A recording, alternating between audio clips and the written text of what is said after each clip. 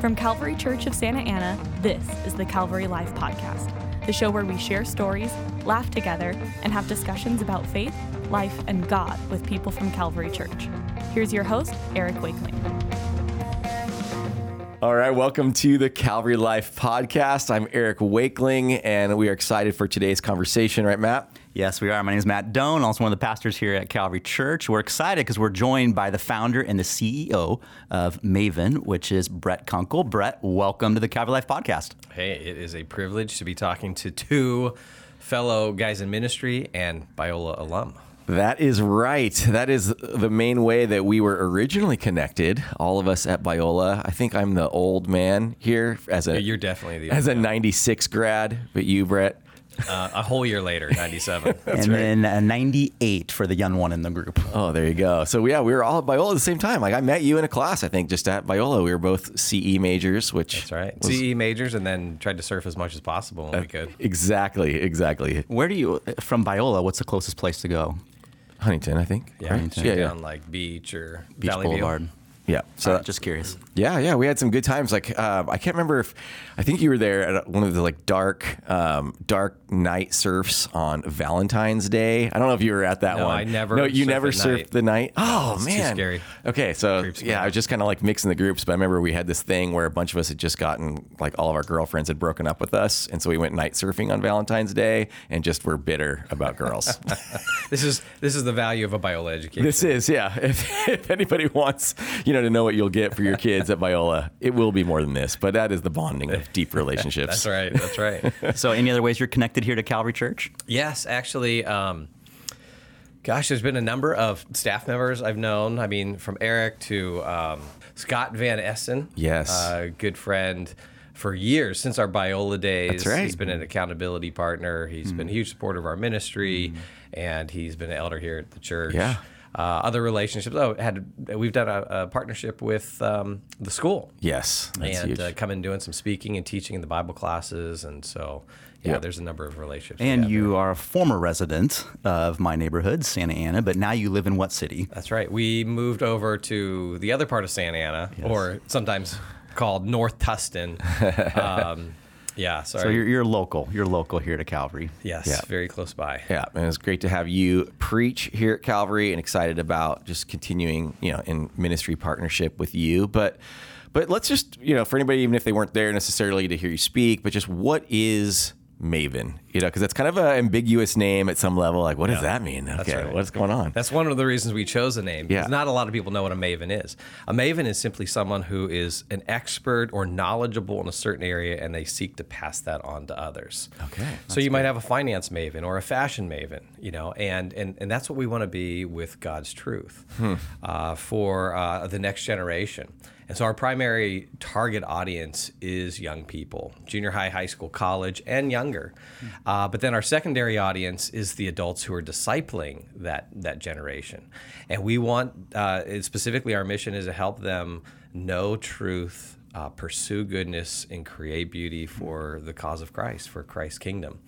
And that's, we kind of worded our mission that way to really be holistic, to capture that there's a deep knowledge of the truth that's a part of the Christian life, that's essential, I think, to life with Christ. But then that is lived out as we pursue goodness, as we do good works for His kingdom out of thankfulness for the truth that we know, the redemption that we have, and then it's creating beauty. All that we do is beautiful because it points back to the beautiful one. And so it's really kind of helping the next generation know what they believe, why they believe it, why it matters, and how it plays out in their lives. So that's what Maven's about. And then how they can be then a maven of that and pass that on to someone else at some point, right? Yeah, that's right. So they're mavens of Christian truth, and then they also pass that on to others and create other mavens. So Yes. that's the name. I like that. So from disciples creating disciples to mavens creating mavens, maybe a little right. works a little better in our modern culture, right? Yeah, that's cool. Exactly. So, okay, so that's what you started, that's what you're running, but then I'm kind of just curious of some of the road to that. I mean, when I met you, when we were at Biola, we were both in youth ministry, working in youth groups, doing that. Yeah. So that's kind of, the last time I really wanted to talk to you. No, just kidding. But what took you along some of that road from, you're at Biola, you're doing some youth ministry, and then how'd you get to this point? Yeah. Well, I grew up in the church. Mm-hmm. I was a church kid. In fact, I would say I was kind of like the ideal church kid where I was at everything.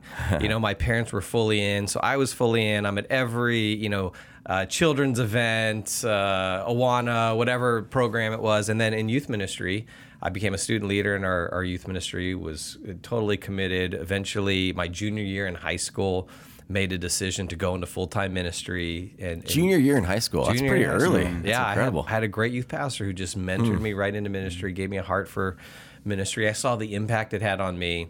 And then I go off to college. My freshman year in college, I went to Mount San Antonio College, Mount SAC. Oh, yeah. And did 2 years at a junior college. But my freshman year, I had Philosophy 101 with Professor David Lane. And he's the PhD. He's the smart guy. And basically what he did that semester was he just dismantled me. Dismantled my faith, challenged me in all kinds of different ways, challenged my faith intellectually, challenged the authority of the Bible. I mean, he would do it in class in front of everyone. And I could feel myself get flush and not know how to answer these questions. He would look at me. He'd be like, "Brett, come on, you're the Christian." Yep. And I didn't know what to say. Wow. Can I interrupt for 1 second? Because it's like I had a very similar thing. I went to my freshman year was at UC Santa Barbara, and I took a philosophy and ethics class. And one of the texts we studied in that ethics class was the Sermon on the Mount. But he basically just started going in and kind of like just dismantling me as he was studying the Sermon on the Mount. And I remember raising my hand and being like, I don't think that's what this part means. And it was one of those rooms of 300 people, and he's the PhD in the front. Yeah. And then I had just deep regrets after I did that, because he just annihilated me. And I kind of had one of those moments too, I think, where you're just like, okay, what's going to happen now? Yeah. So how did you respond to that? Yeah, how did you respond? Well, so what I would do is I would decline to kind of engage too much in class, at least kind of in debating. I'd give my view. I'd try to be a light, right? Try to be a witness, but then I could never respond to the challenges. So I didn't want to open my mouth and make myself look like a fool, but I didn't want to make Christ look foolish. Mm-hmm. Right. So I would go to his office, in the privacy of his office. I'd try to debate him.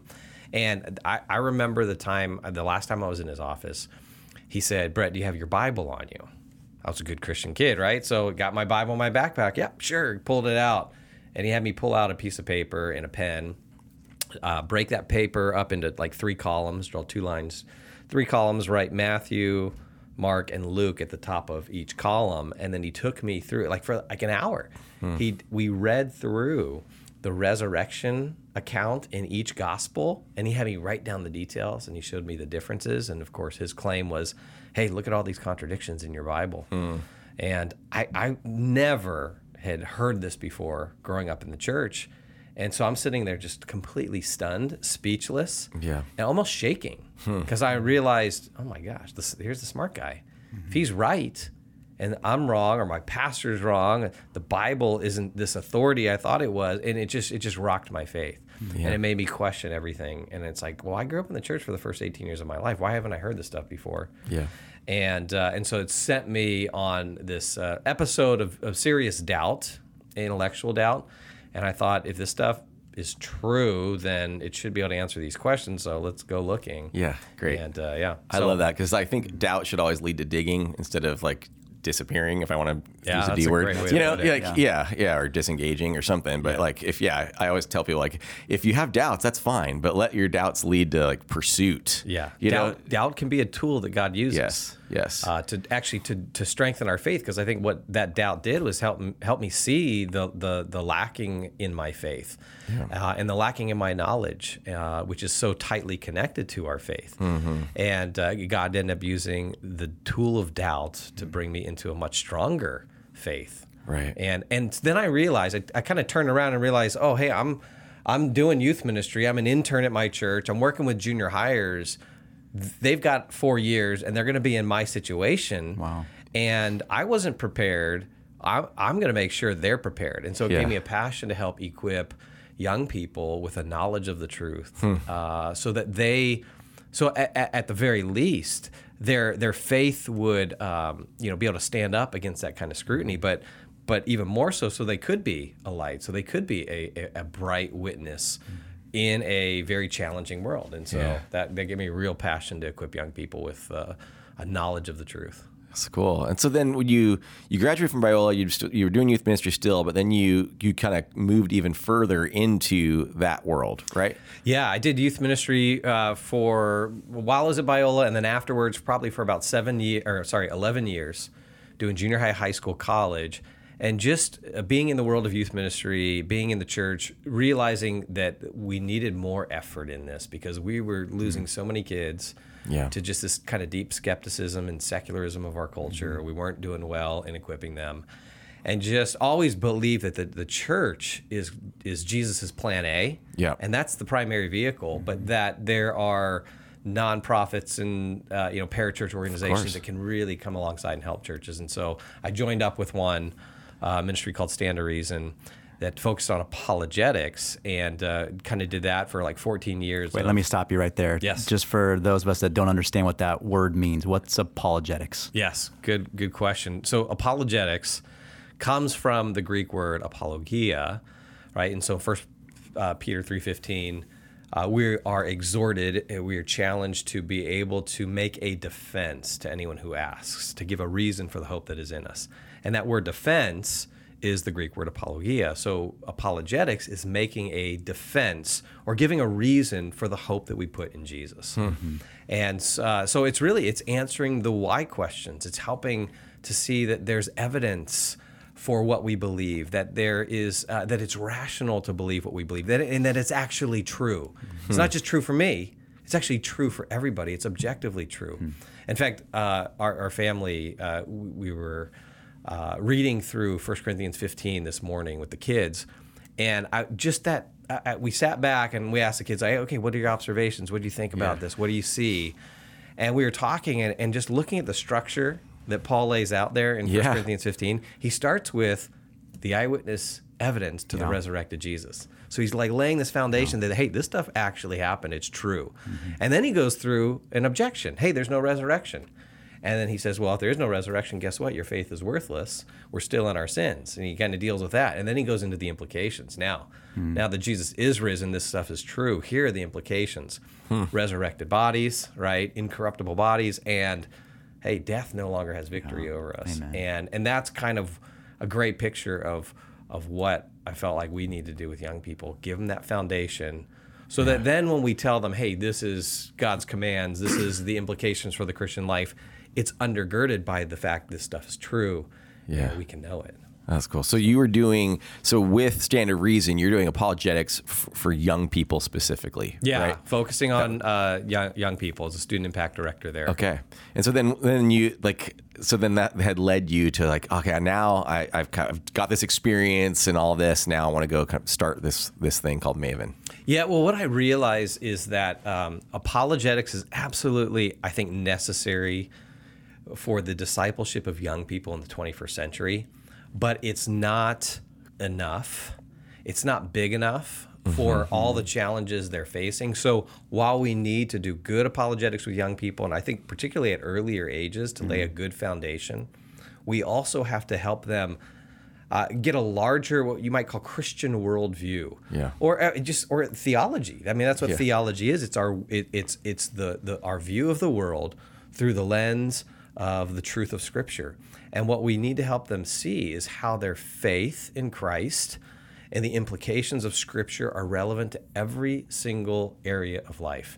And so a lot of that is not your traditional challenging questions like, say, from the atheist or the the Right. PhD Why do bad things professor. happen to good people, or why is there suffering in the world? Yeah, All and, that. and they are asking those questions, but often the questions that are leading now are more kind of cultural questions that come against the Christian worldview, that come against scriptural authority. So it's now transgenderism, Right. or it's technology, Right. or it's LGBT, Q issues, Yeah, or just sexual license. ethics. Yeah.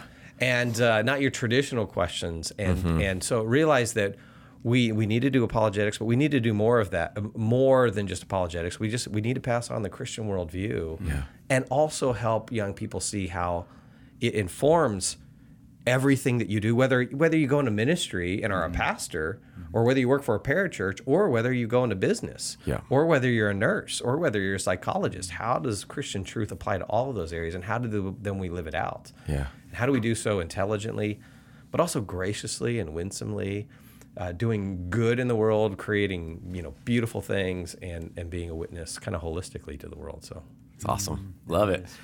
So what do you think then are what are those biggest issues that when we're thinking about young people, especially for parents out there that are wanting to raise up their kids as godly young people who are going to follow Jesus for the long haul? Because we hear a lot about, young people that kind of go off in their college, young adult years. What do you think are some of the biggest issues that are facing these kids, or the biggest issues we need to address? yeah, I think number one, it's just knowing the truth, particularly the truth of Scripture. Yeah. And, I remember being young in ministry, being in youth ministry as a youth pastor, and you're always kind of pulled, like, what's the next cool thing? What's what's that sexy thing that's going to be out there in a minute? Yeah. Can I say sexy? That's on this fine. You're podcast? good. Yeah. It's no real progressive church here. No, but, you're always looking for what's the trend that I need to Totally. hook up in. And I've realized as I've gotten older is that the trend will always be the Word of God, and making the Word of God central in our homes. And young people, not just young people, our churches sadly are filled with people who don't know God's Word whatsoever. I think it's really bad. And so they don't know God's Word, so therefore they don't know what they believe. Yeah.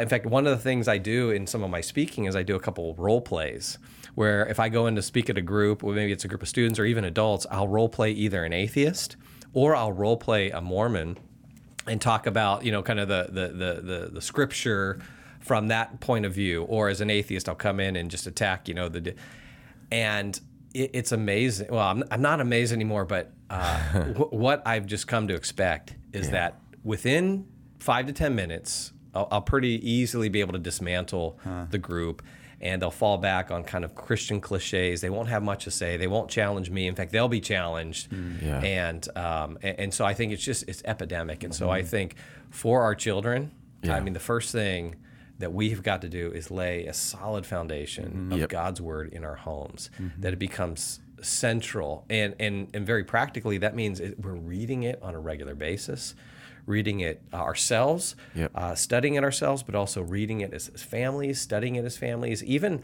one thing I've been thinking about, my wife and I have been thinking about, is how do we even organize our house? How do our physical spaces even communicate this commitment to God's Word? So we've been thinking through about where we place Bibles in our homes, or how we even decorate the home.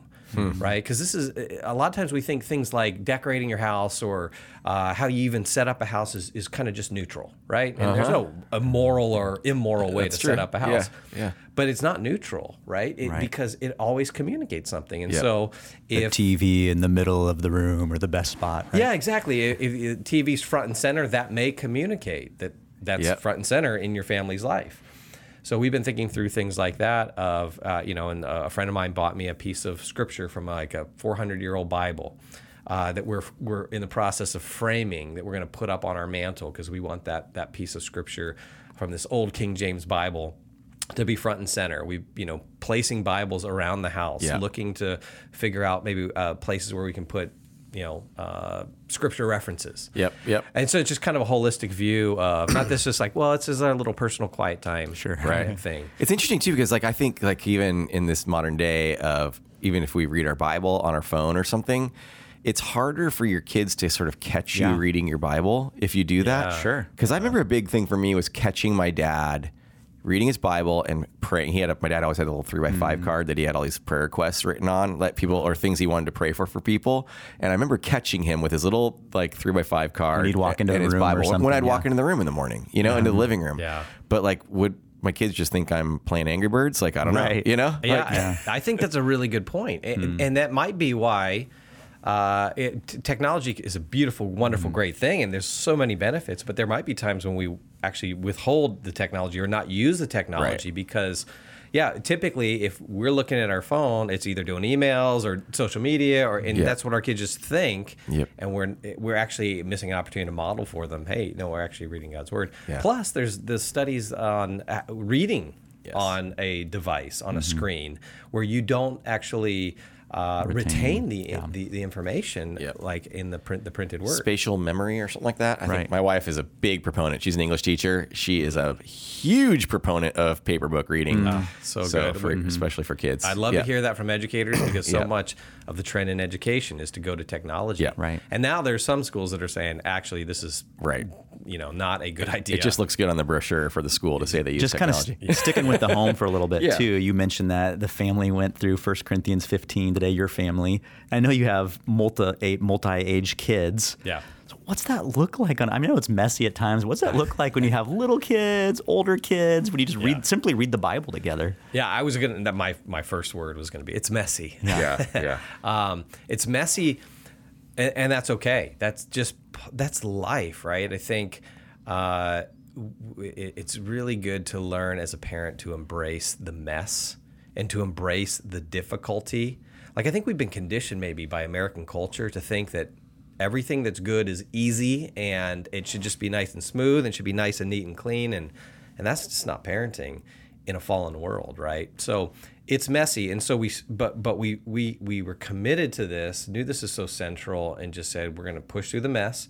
We're going to push through those mornings when our kids, get out of bed and we sit down and we're like, let's get the Bibles out, and they're grumbling, or you read and they've got blank stares on their face, and you're like, what do you think? And you hear there's nothing. You're like, do you even love Jesus? I mean, what's your deal, kid? Exactly. Or there's a fight breaks out in the middle of reading God's word. Yes. It's not like we sit down. There's this whole the angels are hovering around us. It's just messy, but we push through it, and then those beautiful moments happen, and it's kind of like.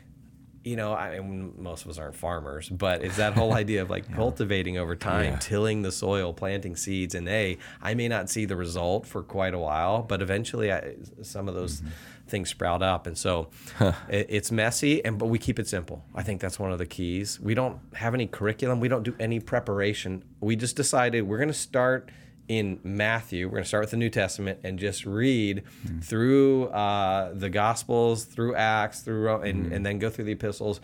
And we just read a chapter a day, and it's not every day. We try to do it hopefully typically 3 to 4 times a week in the morning, and we just read it, and then we just say, what do you observe? What do you And sometimes the conversations go on for like an hour. We'll have a really rich conversation. Sometimes it's 5 minutes, but we stick with it, and it's become this part of our family culture that's now just expected. I like that. And over time now, it's kind of like feeding your kid good food, right? Yeah. My kids want to go to fast food. They want to go Chick-fil-A all the time or In-N-Out. But as they taste better food over time, they develop a kind of an appetite for it, and that's what we've seen with our kids. That's a good picture. It is. It's a really good picture. That's great, and I like that idea of simplicity. I think that hopefully can be helpful for people listening to that, because I think there's some people that devotional books and all that really do well for them, but at least in my kind of a family, it's they just see it as cheese. You know, my kids are like, there can be no devotional book written that they won't think is cheesy, you know? Exactly. And it's like, especially like the family devotions time. And especially as your kids get older, like whereas mine are like more in like that teenage phase of life. And so that's like, I think that simplicity could be a way of like seeing that work, you know? Yeah. And if those books are working for you, great. I don't mean to disparage them, but I think for a lot of us, we find frustration in that. And I think the other barrier too is people going, what if my kids ask me a question that I don't know the answer to? And I just want to say, even for me, and I'm sure you guys would both agree, there's been plenty of times my kids have said, what's this mean, Dad? I don't know. Yeah, and that's a great thing about it is that, like, I haven't prepared a lesson, like I'm the expert. We really try to approach it as, hey, we're all coming as fellow disciples of Jesus. My 8-year-old to me, and we're coming to the text and we're reading the scriptures, and then we're going to wrestle with it together. And so there are times when, I've had to just say, that's a great question. I don't know. Okay, what do we do? Yep. Like, all right, let's pull out the commentary on the shelf over there, or let's do some searching online. And we can then discover the answers together. And that's one of the most valuable ways our kids learn is when we do say, we don't know, but let's go looking together. That's good. I like that a lot. Okay, so there's some of that. So like trying to really be intentional about investing with the Word of God in our kids' lives ourselves, not just waiting for them to go to church to do it. That's right. But doing it, you know, as parents. Yeah. So that's kind of like the big number one issue. Any other kind of stuff that you feel like can help them even with that issue, you know, or like what are some other things we can do to ground them in that? Well, I think a strong partnership with the local church. Yeah. Like we go to these extremes. We say, well, sometimes in the church, I've been on the church side where we're like, well, no, Mom and Dad, that's your responsibility to disciple the kids. And surely it is. That's just the ones we don't like. Yeah. Just kidding. Don't bring your kid here because we can't help them. And then the other side, sometimes on the church side, or I'm sorry, on the parent side, you like drop a kid off at youth group saying, hey, disciple my kid, it's all on you, right? And I think it's not an either or, it's a both and. Like we should be redoubling our efforts in the home, but we need the church to be a vital ally in that. And so I want to see youth ministries and children's ministries that are also centered on the Word, and that are going deeper, and that just reinforce what we're doing at home, and we're reinforcing what's going on at church, and so I think that's so vital. We need those allies. We need those other families around us. We need that alternate culture, because I think the church should be this great alternative culture that our kids can go into and find a different place than they find it at school, maybe Monday through Friday, or out with their friends, or at work, or whatever, where the stuff that maybe we're teaching at home as parents seems maybe not so normal compared to what they're getting 5 days a week. But then they go and they're at church and they're with, the people at church, the community, the body of believers, and they say, oh, okay, this is normal for those of us who are followers of Jesus. Yeah. Do you think we also could, like, when it comes to this thing with the Word of God, especially with young people, and I see this, I feel like a lot, and I feel like it's even growing, even though it was big, is just a lack of trust in the reliability of Scripture, you know? And so I was trying to think of just it's even like ways that a parent, especially a parent who's out there, they're not some biblically trained person or some, apologetics trained person, and it's like even coming alongside orgs like yours or Stand to Reason or others, like even your kids could even go to a conference or, get some help with that, right? Yeah, there are great resources out there. I think that the great thing is that when our kids ask us some of these kind of questions, when they question like the Bible, there are tons of great resources out there. I mean, here's a really good book that's accessible to non-Bible scholars, but it's called Questioning the Bible by Jonathan Morrow. It's a great book that just covers a bunch of different questions, because I think that skepticism now is kind of ingrained in our culture, and so we've got to help our kids answer those questions, right? Because you're not gonna submit to an authority you don't trust. And so we often, and especially an older generation, just says, hey, the Bible's the Word of God. And all the old people are like, amen. Sorry, if you're old, I didn't mean to call you I think old. we're calling ourselves old here in our 40s, But in older generations, like, amen, no question about it. Well, I mean, 40 and under for sure. It's like, you say the Bible's the Word of God, and like, I don't know about that. And I got about this question, and what about that Old Testament ethics stuff? Right. And, what about the 3 columns on on the resurrection story? Yeah, exactly. And so we need to I think know some apologetics. That's just. I think every believer should know some basic apologetics. There's all kinds of resources out there. Doesn't mean you have to have it at your fingertips.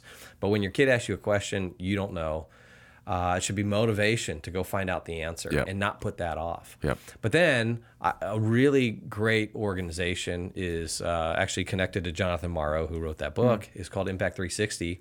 And they do these week-long camps for students. They actually have a 5-day camp called Propel. That you can send your student to. They do a 2-week worldview camp that's just kind of comprehensive.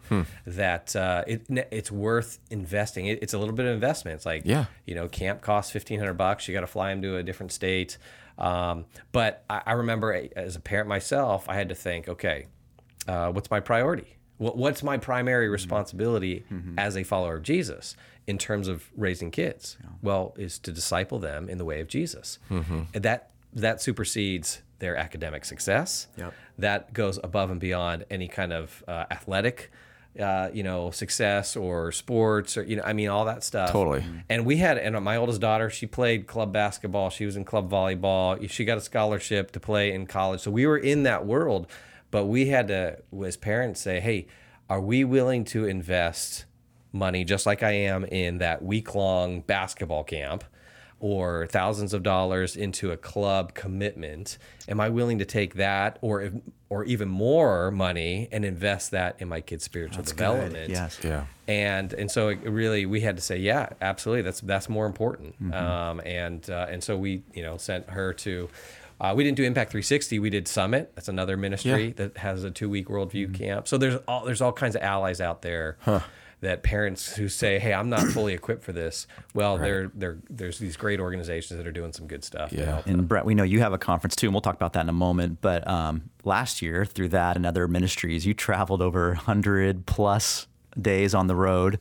Yeah. And even just thinking through that, you've gotten to see a lot of different churches and states and kids and families. What are some things that actually are encouraging you, though, as you took this tour of America in the last 2 years or so? Yeah, that's a great question, and I think sometimes we're so focused on the challenges that we need to ask this question more, like where is God working? Where do you see Him working? And I actually think that the challenge. I think the challenges in the culture are increasing. We see this on the social level. We see it on the political level. We see it in business. We see it on all kinds of levels. And a lot of Christians are, kind of bemoan that. And there's some things I think to mourn in the culture, because I think the increasing brokenness is going to, just lead to hurt people, who aren't flourishing. But I think one of the things I see happening is I think I see the church waking up a little bit and realizing that we aren't in some Christian culture that reinforces what we're doing here on Sunday or Wednesday or whatever, or in our homes, and that we actually need to step it up. And so I think that the challenge is actually motivating some Christians to say, hey, let's step up. And it motivated me to start Maven and to say, hey, let's start a whole new work that's going to come alongside the church.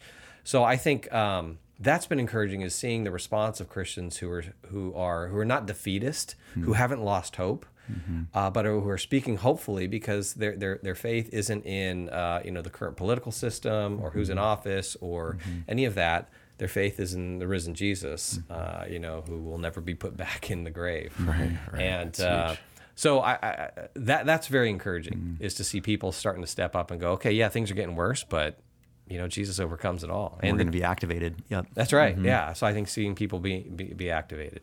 Yeah. Okay, so what's the other main realm that you think that we need to kind of be looking at? You said like the Word of God. What's that kids have challenges with, or whatever? Yeah. I think the big one that parents are talking about is technology. Yeah, absolutely. And I think we all know it. We see it. Technology is omnipresent. Wait, I didn't hear you. I was looking at my phone. What'd you say?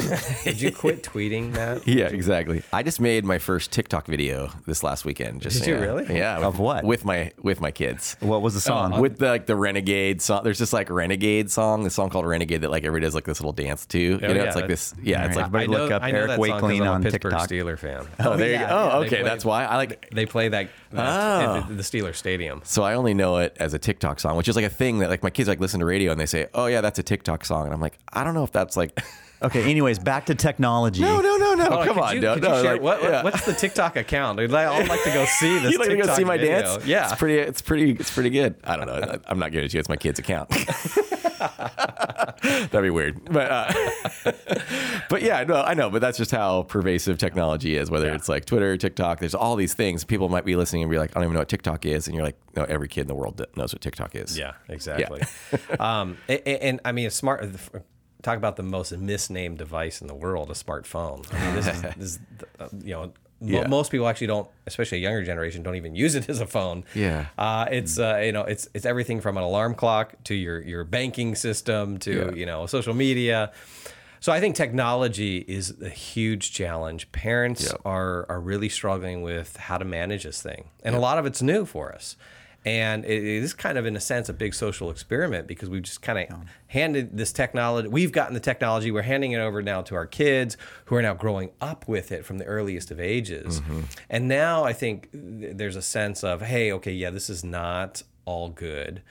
And it's doing things to kids. In fact, what we're seeing is a correlation between the rise of technology and the rates of anxiety and depression in young people now. Yeah. Like just absolutely skyrocketing. Mm-hmm. And now people are kind of starting to sound the alarm, like, "Hey, we got to wake up on this." And so I think that's the big one is how do you manage all of these different technologies?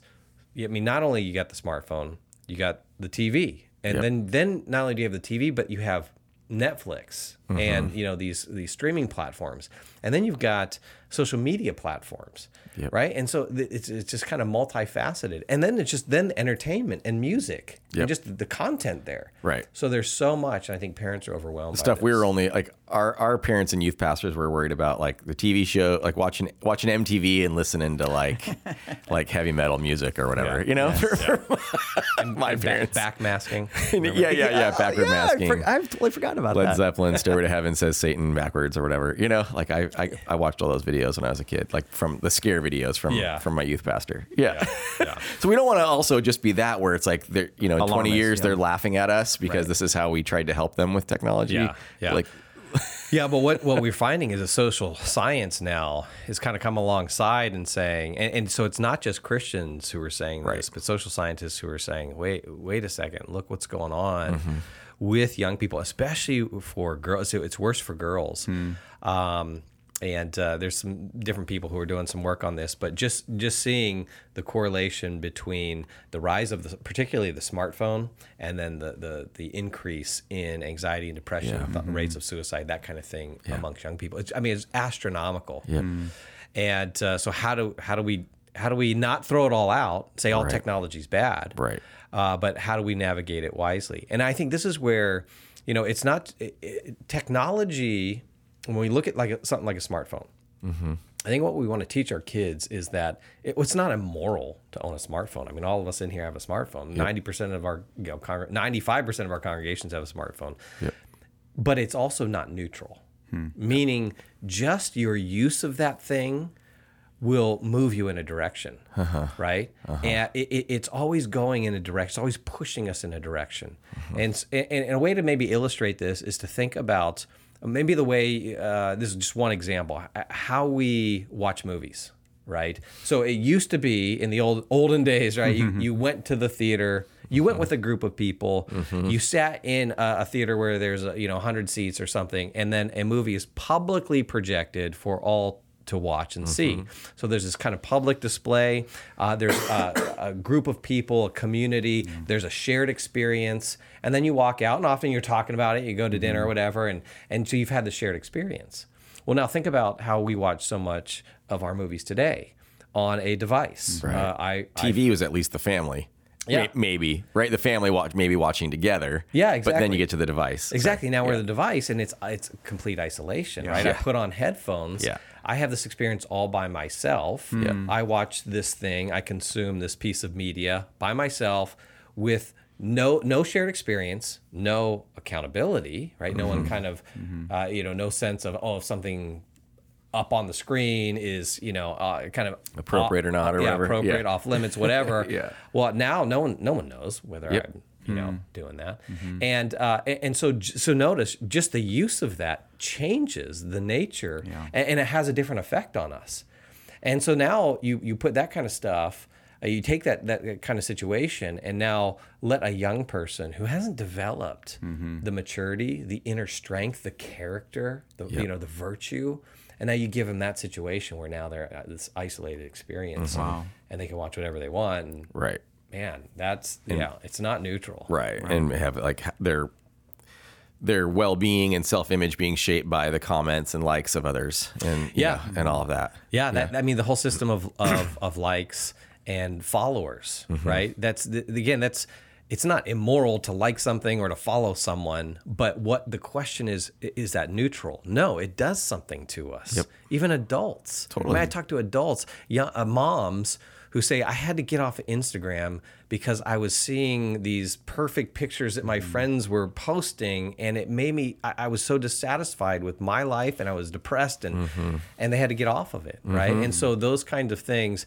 the amount of likes that you get for posting a certain kind of picture. Yep. And right? kids will maybe others do it, but I see it with kids, but like where you have posts, and if a post doesn't get enough likes, that post gets deleted. So it looks like all your posts have a lot of likes. And it's a thing to be really worried about, even sort of contacting your friends before you're going to put up a post and like, hey, I'm about to go, I'm about to go live with this essentially. And then, making sure it's just like instant, lots of likes and comments, because that'll help it. Yeah. It's tough, especially man. a young person who's trying to form their identity. Yeah.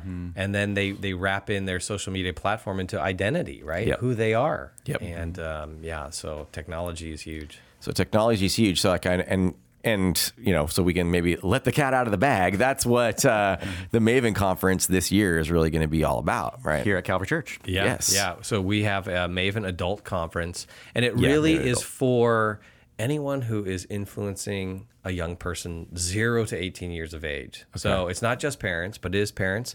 It's grandparents. Yep. It's youth workers. It's home educators, homeschoolers. It's Christian educators. It's Sunday school teachers. I mean, anyone who has any position to Right. mentor Small group young leaders. people. And, Exactly. And this is where I think, given the kind of the culture and where it's at and the challenges of the culture, we just need more and more allies.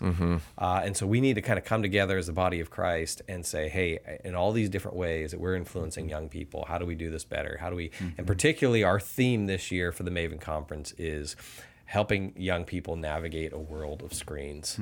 Okay. And so we have a great line of speakers, and we're definitely privileged to have Calvary Church host this year's conference. It's February 28th and 29th. Yes, leap year.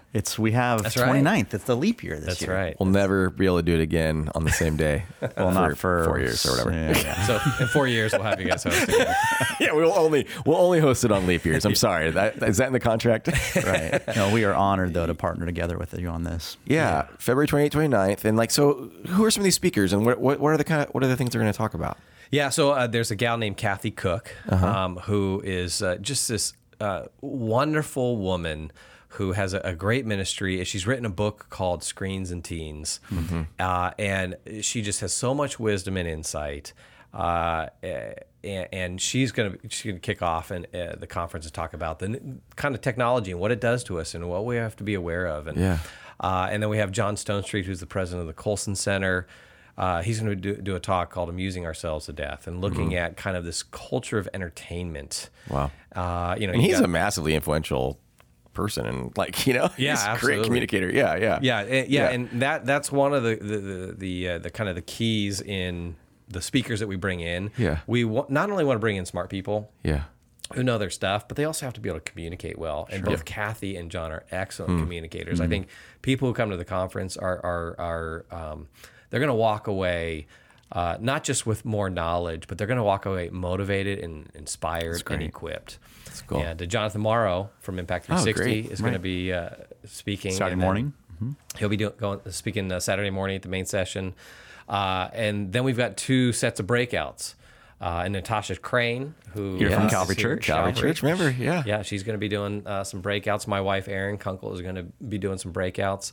And the breakouts are designed to kind of supplement kind of the technology theme. So the main sessions will be on technology. We'll probably have 1 or 2 breakouts on technology, but then we're going to hit other things, because it's not just, hey, here's the warning about technology, but what are the other things that we need to bring in? So like, for instance, John's going to talk about how do we read the scripture with our kids? How do we teach our kids the scriptures? That's huge. Erin's going to talk about discipline. She's got a great talk on how we discipline kids, because that's a foundation from very early on. And it's going to lay a foundation for managing technology later on, if you lay that foundation discipline.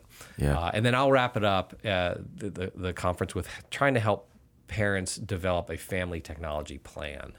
Okay, practically, how does all this knowledge work out in a very practical plan that we can kind of build into the culture of our families? That sounds so great. I mean, it's like I don't know if there could be a more relevant topic for all of us. It's so huge, and we all feel it. And I do think it's important too for people to know, to come to something like this where you can learn all of the content and information, but hopefully too they can come and have some, like you say, we all need allies. We need friends in this together, that to be arm in arm. And I've even found that in our sort of friendship communities of other parents. It's also helpful if we can all kind of be similar in the sort of rules that we have, and, stuff like that. And so I know even some of us, we've shared these sort of cell phone contracts that we have. When your kid gets their first phone, hey, here's the contract that we're working through, and just kind of trying to help each other in this mission. And then, hopefully then we're also having similar requirements in our kids and things we're working on them with. So they're not just getting dragged down by their church friend, whose parents have no rules about this stuff. And it's brutal. Exactly. It'd be great to have groups of parents attend the conference together, youth staff come together so we can get on the same page. We can help create the same culture within our churches and our homes. So if people are interested in the information, you can get all the information at mavenconferences.com. Okay. You can see the lineup, they can register there, get all the details. Great. mavenconferences.com. And we'll be talking about it too, even more here at Calvary. So you'll see it on our stuff as well. But yeah, I think this is good. This has been a great way for us to just kind of get to know a little bit more about you and the work that you're doing, and the way that, people can really just help raise up the young people that they have influence with in their lives. Yeah. Well, thanks for having me on. Well done. Thank you. Yeah. And thanks for listening to the Calvary Life Podcast. Thanks again for joining us on the Calvary Life Podcast. If you enjoyed our show this week, don't forget to rate, review, and subscribe to us on Apple Podcasts or wherever you're listening. If you want to learn more about Calvary Church or share any of your thoughts, check us out on our website at calvarylife.org or find us on one of our social media accounts. We're on Instagram at Calvary_Church, Facebook at Calvary Church of Santa Ana, and Twitter at Calvary Life.